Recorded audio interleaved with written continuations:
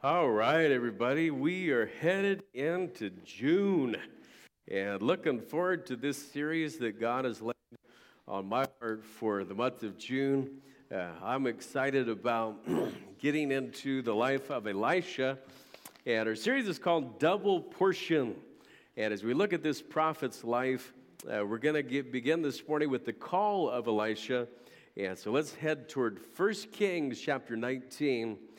Where we'll look at the passage together, 1 Kings chapter 19. We had a great start to our Summer Kids Club in the 9:30 slot this morning as we visited Ukraine.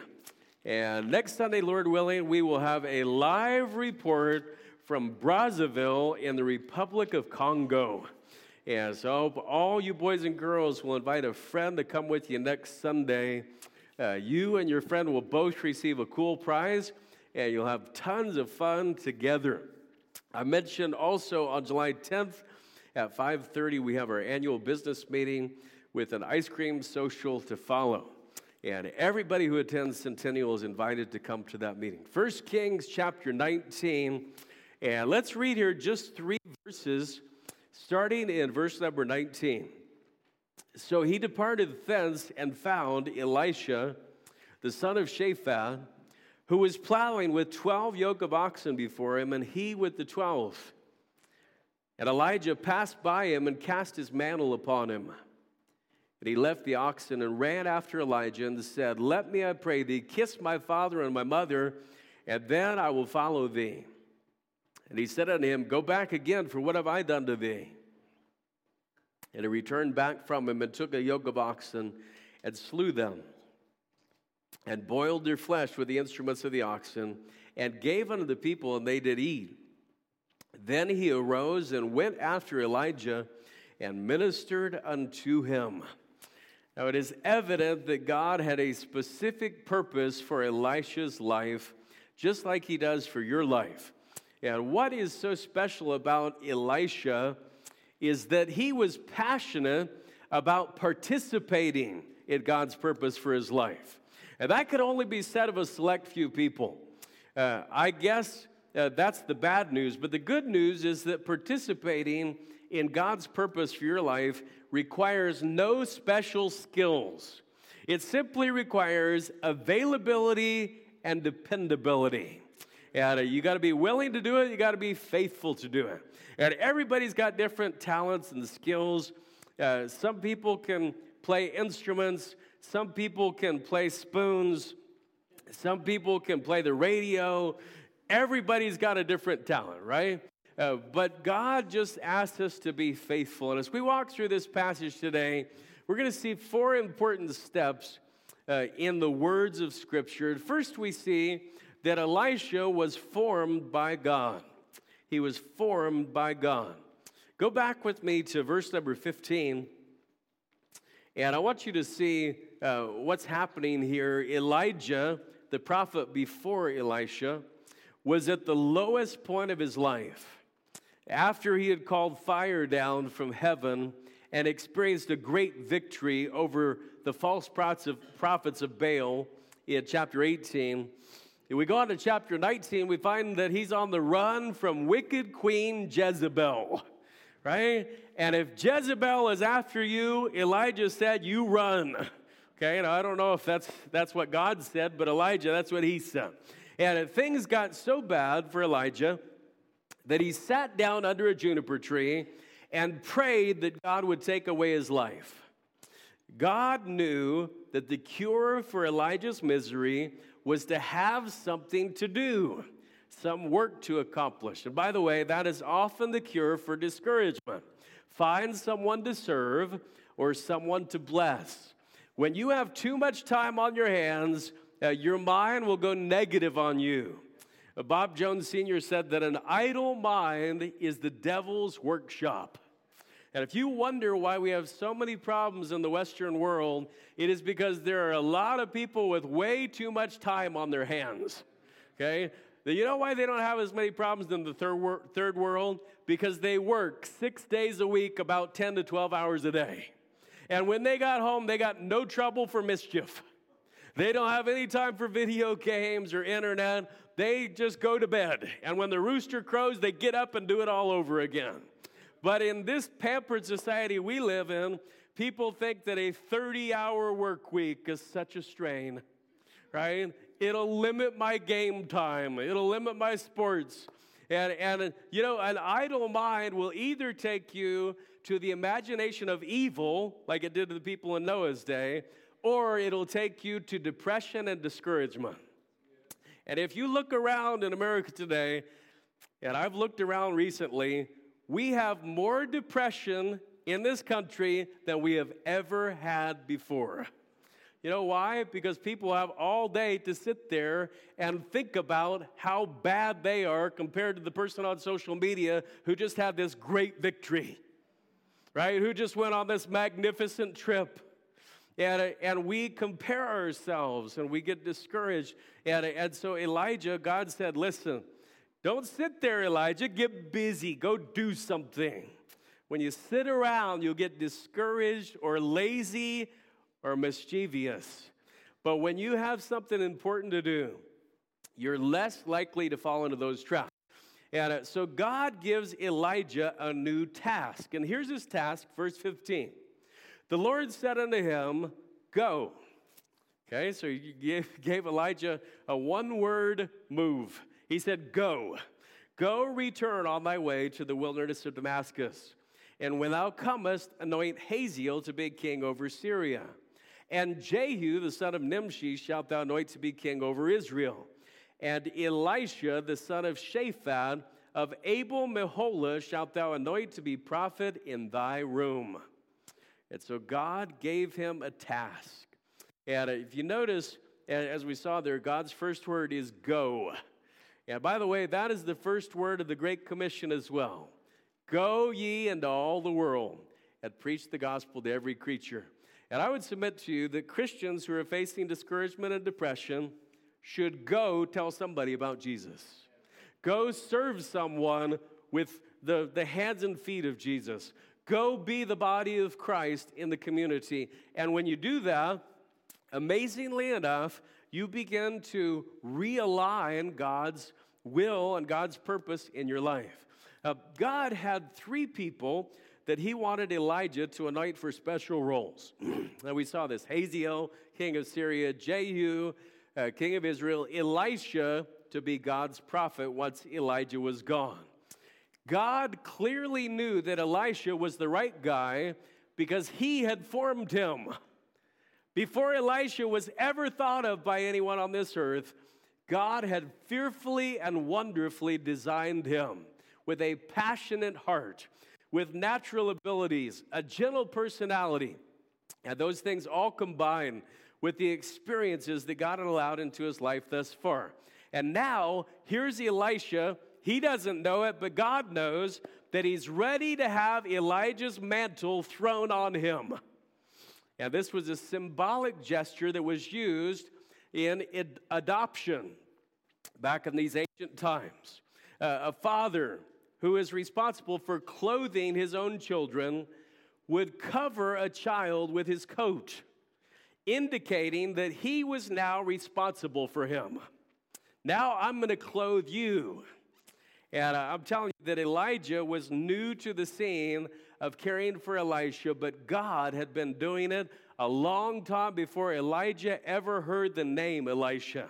And it's the same way with you. No matter who has or who hasn't cared for you, God loves you with an everlasting love, and he has shaped you for his purposes. Do you know the first purpose that you have from God is to receive his love? That's the first purpose you have from God. Not to do anything, not to go anywhere. It's to receive his love. Now, why is that? Because people who never receive God's love don't go on to glorify God with their lives, right? And when you understand how God thinks about you, you're going to want to do everything you can to please him. Because God loves you just like he loved Elisha. And he's got good plans for you, just like he did for Elisha. Now let's move to verse number 19. And let's see the second part, found by Elijah. Found by Elijah. During his time of discouragement, Elijah had prayed to God twice and said, God, I'm the only one left. I'm the only one in Israel left who has a heart for God. And like we mentioned before, when you have too much time on your hands, you get tricked into thinking deceitful things, right? The New Testament word for this is beguiled. You get tricked by yourself, right? You don't have to admit it, but have you ever been tricked by yourself, right? Think, man, if I ate that whole chocolate cake, I'd feel really good, right? If I took care of that whole container, how could you get crater and container mixed up? If I took care of that whole container of ice cream, things will go good. I'm going to sleep really well tonight. Yeah, you got tricked, okay? So you have tricked yourself. And before Elijah had been so discouraged and said, God, I'm the only one left. And now God has given him a to-do list. And Elijah, as he got the to-do list, you see what God told him? Verse 18, yet I have left me 7,000 in Israel, all the knees which have not bowed unto Baal, and every mouth which hath not kissed him. And so God says, by the way, Elijah, you're not the only one left. There are 7,000. Now, how many understand that 7,000 is bigger than one? Right? You understand that? I'm asking because there are government mathematicians who would not understand that. Right? They would clearly not get that one. 7,000 is bigger than one. It's greater than. And there were all these people who had not bowed to idols. Elisha was loved by God, and he loved God in return. He wasn't a prophet yet, and yet God counted him in the number of those who had been faithful. You know, the measure of your faithfulness has nothing to do with your earthly occupation. It has everything to do with your eternal preparation. You are living your one and only life for eternity, for God's purposes. That's what Elisha was doing. Even though he was a landowner, running a farm for his parents. And so Elijah went to find him. And God had given him this clue that Elisha lived in Abel Meholah. Okay, that's where he lived. And so Elijah went to find Abel Meholah. And maybe Elijah already knew Shaphat, Elisha's father. We're not sure. But here he comes. He shows up at the place. And as he walks up to the place, there was Elisha out in one of the fields running his own yoke of oxen and plow. And, it looks like from the passage that he was not only running his own yoke of oxen and plow, he was supervising 11 other guys doing the same thing. And so there are 12 yoke of oxen out there. When Elijah found him, he was already busy. And so there was clearly this early evidence that he had a heart for God. He was one of 7,000 who hadn't bowed to Baal. And there's evidence that he was a diligent worker. Years ago, a pastor I worked for said something curious. And it took me quite a while to figure out how deeply profound it really was. Here's what he said. If you need something done, ask a busy person. And first time I heard it, I'm like, why would I ask a busy person? I should ask somebody who's not busy, right? But you know what I've come to find out? That his saying is absolutely true. If you are in a crunch, don't ask a non-busy person, okay? Don't ask a lazy person to help you. He'll always turn out to be unreliable. There will be all sorts of excuses why he couldn't or didn't get it done. But somehow the busy person, the person with character, just gets it done, even though he's got actual reasons why he shouldn't be able to participate. I would rather have 10 doers than 100 excuse makers. And I think we all know people that when they tell you something's going to get done, you don't ever have to even think about it again. It's going to happen. And then we know people that have to be repeatedly inspected, called back to the job, and policed to the point where it would have just been much less hassle to do it all yourself, right? Now, we used to call those people children.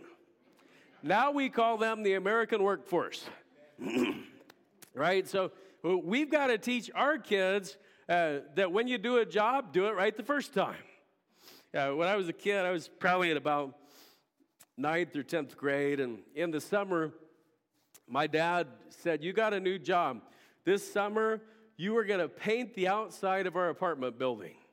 And my parents had a little apartment out back that they could rent out and get a little extra income.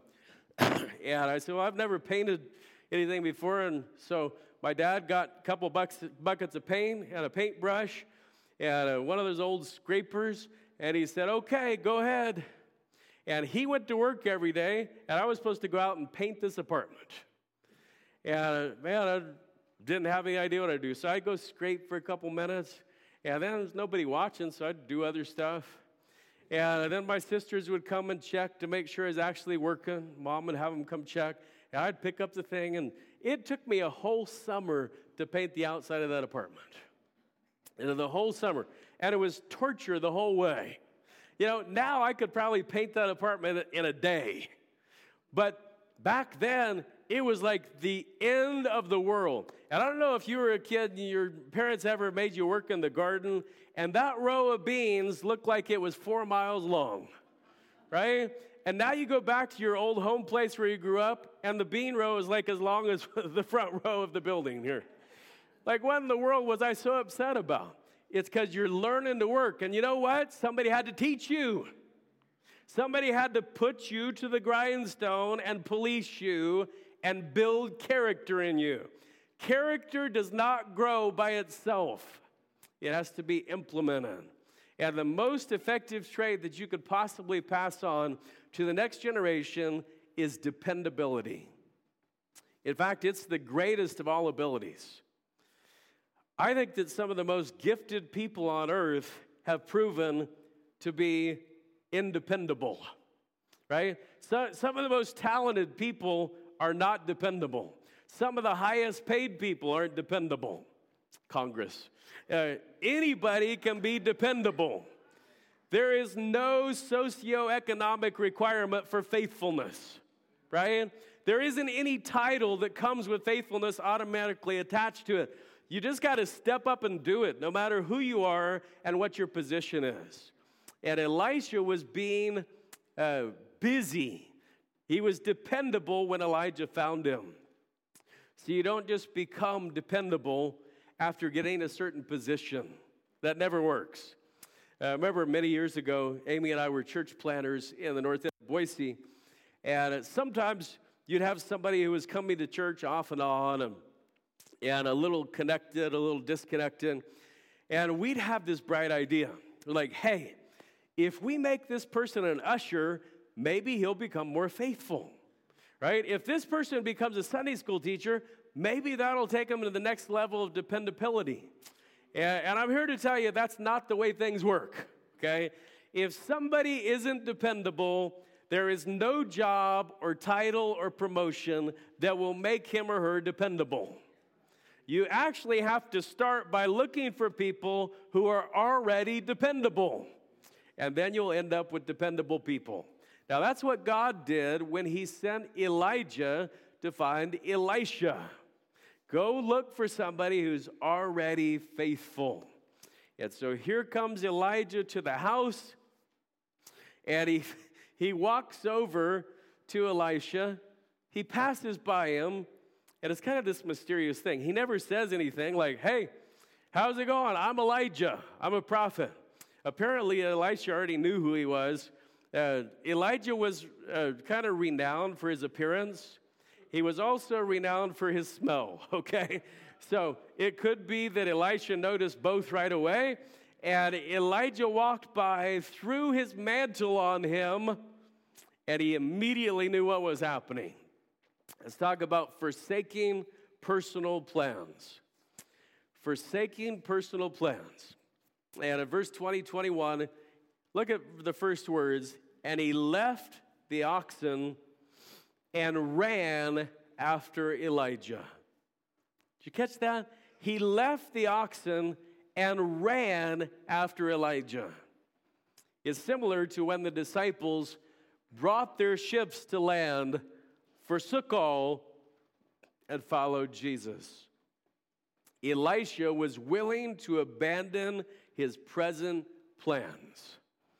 Now, I could imagine that maybe you've noticed that we live in a culture and a generation of people who are sometimes so connected to their current plans, even if they're meaningless and trivial, that they will not leave them to come and help with anything else.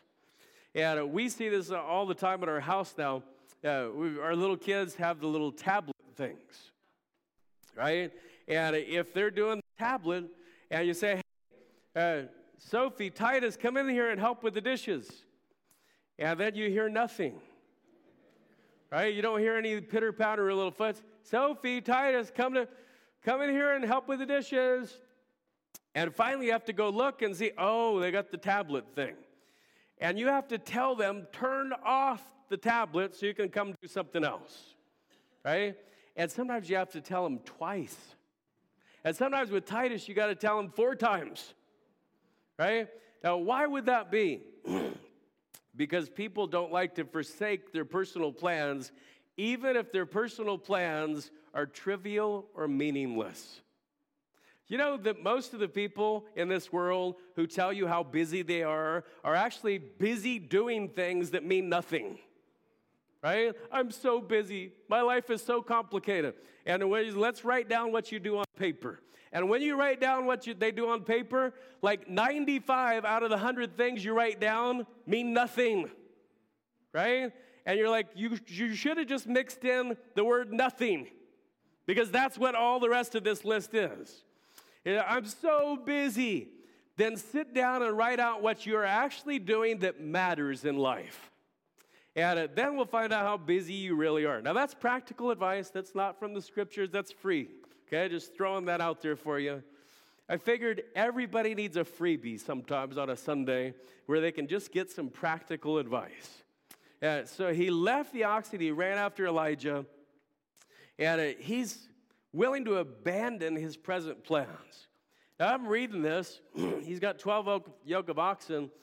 And I'm thinking, if you're going to be a farmer, you're probably going to need your oxen and your equipment to continue your trade, right? And when Elisha turned back and sacrificed the yoke of oxen, it was a feast of celebration that God was working in his life. And Elisha had a no turning back mindset toward God's calling on his life. When Elisha proclaimed that feast and slew his yoke of oxen, it showed that he's setting aside any safety net of going back to his old job. He was signifying that the work of God was more important than any other pursuit. Much like the quote about Moses in Hebrews 11. I love this quote. It says, he esteemed the reproach of Christ greater riches than the treasures of Egypt. And many people start out serving God, but they leave a safety net behind just in case it doesn't work out. They commit to Christ, but only partially. I think I've told this story before a couple of years ago, but I looked at this story about William Borden. And in 1904, William Borden graduated from high school in Chicago. He was the heir to the Borden family fortune, the great dairy fortune. And he was already wealthy. For his high school graduation present, his parents, he was 16, they gave him a trip around the world. And as he traveled through Asia, the Middle East, and Europe, he felt a growing burden for the world's hurting people. And finally, he wrote home about his desire to be a missionary. And one friend expressed disbelief that Bill was throwing himself away as a missionary. A story often associated with Borden says that in response, he wrote 2 words in the back of his Bible: no reserves. He just wrote it in there for Save that one. No reserves, nothing to fall back on. And so even though he was wealthy, he went to Yale University in 1905, looked like just all the other freshmen. Very quickly, however, his classmates noticed something unusual about him. And it wasn't that he had lots of money. One of them wrote this in their journal. He came to college far ahead of us spiritually. He had already given his heart in full surrender to Christ and had really done it. We who were his classmates learned to lean on him and find in him a strength that was solid as a rock, just because of this settled purpose and consecration. During his college years, Bill Borden made an entry in his personal journal that defined what his classmates were seeing in him. That entry simply said, "Say no to self and yes to Jesus every time." That sounds like a pretty good sentence, right? Say no to self and yes to Jesus every time. Now, his first disappointment at Yale came when the university president spoke in a chapel service about the students' need of having a fixed purpose. And after that speech, Borden wrote, he neglected to say what our purpose should be and where we should get the ability to persevere and the strength to resist temptations. And as he looked at the Yale faculty and the student body of 1905, he was sorrowful. I'm glad he is not around today to look at the Yale faculty of 2022. Goodness gracious. That he saw the end of this humanistic philosophy, moral weakness, ruined lives. And so during his first semester, he started something that would transform campus life. One of his friends described it. He said, it was well on in the first term when Bill and I began to pray together in the morning before breakfast. I can't say positively whose suggestion it was, but I feel sure it must have originated with Bill. We'd been meeting only a short time when a third student joined, and soon after a fourth. The time was spent in prayer after a brief reading of Scripture. Bill's handling of Scripture was helpful. He'd read to us from the Bible, show us something that God had promised, and then proceed to claim the promise with assurance. Borden's small prayer movement group gave birth to a movement that soon spread across the campus. By the end of his first year, 150 freshmen were meeting weekly for Bible study and prayer. By the time Bill Borden was a senior, 1,000 of Yale's 1,300 students were meeting in prayer groups. Borden made it his habit to seek out what he called the most incorrigible students and try to bring them to salvation. In his sophomore year, he organized Bible study groups, divided up the class of 300 or more, each man interested in taking a certain number, so that all might, if possible, be reached. The names were given over one by one. The question asked, who will take care of this person? Who will take care of this person? And when it came to someone that was thought to be kind of a hard proposition, there would be an ominous pause. And nobody wanted the responsibility. And Bill's voice would pipe up, put him down to me. Borden's outreach ministry was not confined to the Yale campus. He cared about widows and orphans and the disabled. He rescued drunks from the streets of New Haven. And to try to rehabilitate them, he founded the Yale Hope Mission. One of his friends wrote that he might often be found in the lower parts of the city at night on the street in a cheap lodging house or some restaurant to which he had taken a poor hungry fellow to feed him, seeking to lead men to Christ. Borden's missionary call narrowed to the Muslim Kansu people in China. Fixing his eyes on the goal, Borden never wavered. He also challenged his classmates to consider foreign missionary service. One of them said he certainly was one of the strongest characters I've ever known. And he put backbone into the rest of us at college. There was real iron in him. I always felt he was the stuff martyrs were made of and heroic missionaries of more modern times. Although he was a millionaire, Bill seemed to realize always that he must be about his father's business and not wasting time in the pursuit of amusement. He refused to join a fraternity. He did more with his classmates, though, than ever before, and presided over the huge student missionary conference held at Yale. and served as president of the Honor Society. Upon graduation, he turned down all the high-paying offers, and he wrote 2 more words in his Bible. Underneath his earlier words, he wrote, "No retreat." So now he had no reserve and no retreat. He went on to do some graduate work at Princeton, and then he sailed for China. Because he was hoping to work with Muslims, he stopped first in Egypt to study Arabic. While there, he contracted spinal meningitis, and within a month, 25-year-old William Borden was dead. When the news of William Whiting Borden's death was cabled back to the U.S., the story was carried by every American newspaper. A wave of sorrow went round the world. Borden not only gave away his wealth, but himself, in a way so joyous and natural that it seemed a privilege rather than a sacrifice, wrote Taylor in her introduction to his biography. Now, was Borden's untimely death a waste? Not in God's perspective. As the story has it, prior to his death, Borden had written 2 more words in the back of his Bible. Underneath the words, "no reserves" and "no retreat," scribbled in words on his deathbed were 2 additional words, "no regrets." No regrets. And if you're living for God's cause, your life cannot possibly be wasted. That's why Elisha left the oxen and ran after Elijah. Now, these last 2 verses, we also see Elisha following God's direction. And that's the final part of our message this morning. Following God's direction. After honoring his parents with a farewell, Elisha went after Elijah. And look what it says about him. And ministered unto him. He went after Elijah and ministered unto him.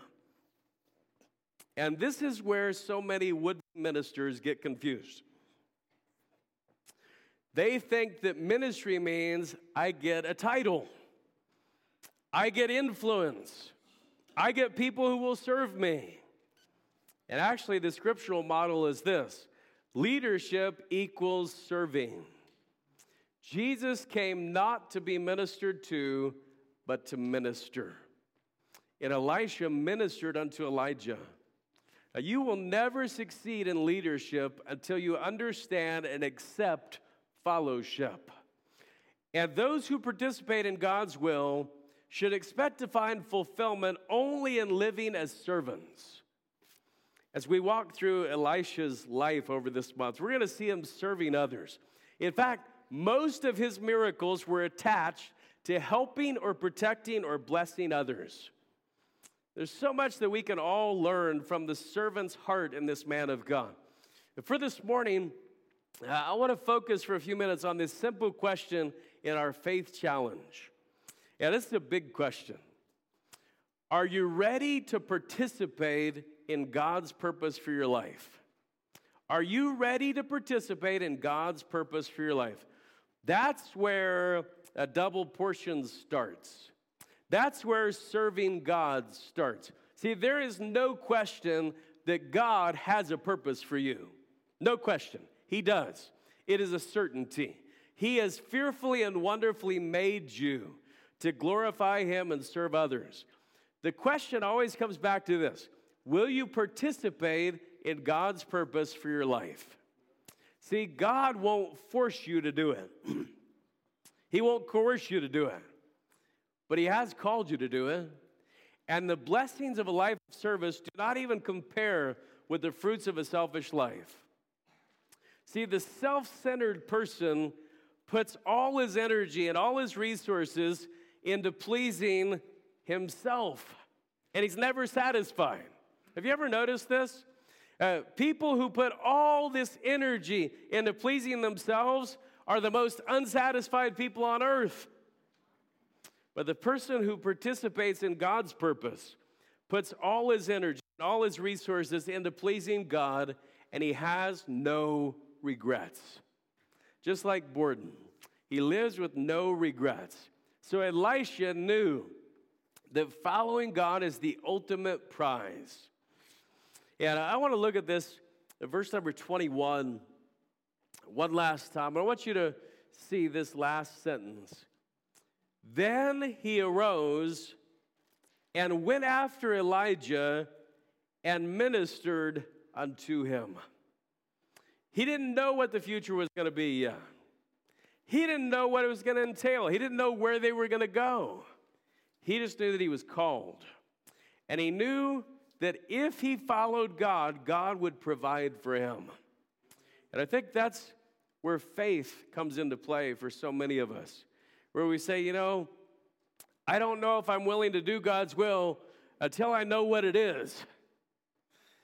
But God doesn't reveal the next step of his will until you take the first step, right? Abraham, God said, leave Ur of the Chaldees and head toward a land that I will show you. And so Abraham packs everything up. They get the caravan together. I'm sure Sarah said, hey, where are we going? We don't know yet. We're just going, right? How long is it going to take to get there? I don't know. Well, where do we live? Not sure. We're just going to go, and God's going to show us.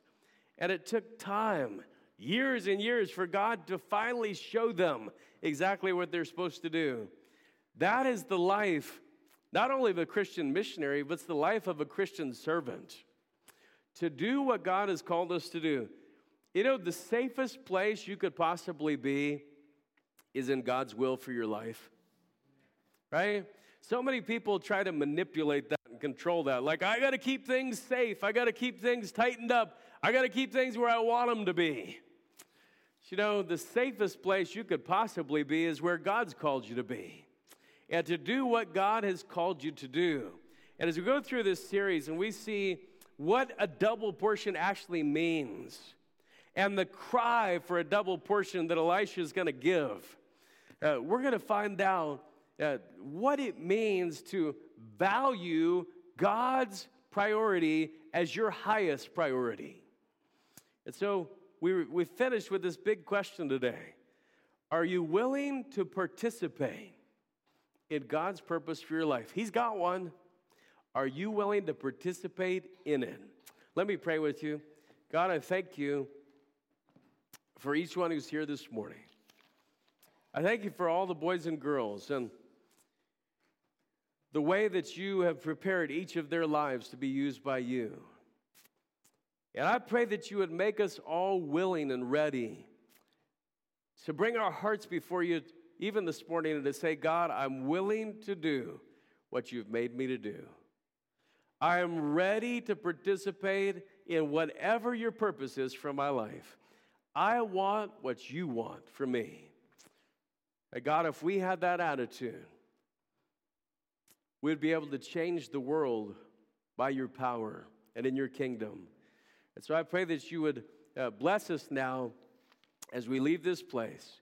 And I pray that you'd guide us by your grace. We ask it in your name. Amen. Thank you for coming today. If you think about it, if you remember, pray for me over these next couple weeks. I'm headed tomorrow at about noon. I leave for Congo. And then I'll be back about a week from Saturday. So be praying for our meetings there, and that God will work in every part of it, and the flights and everything that needs to take place, okay? Love you, everybody. We'll see you soon. God bless.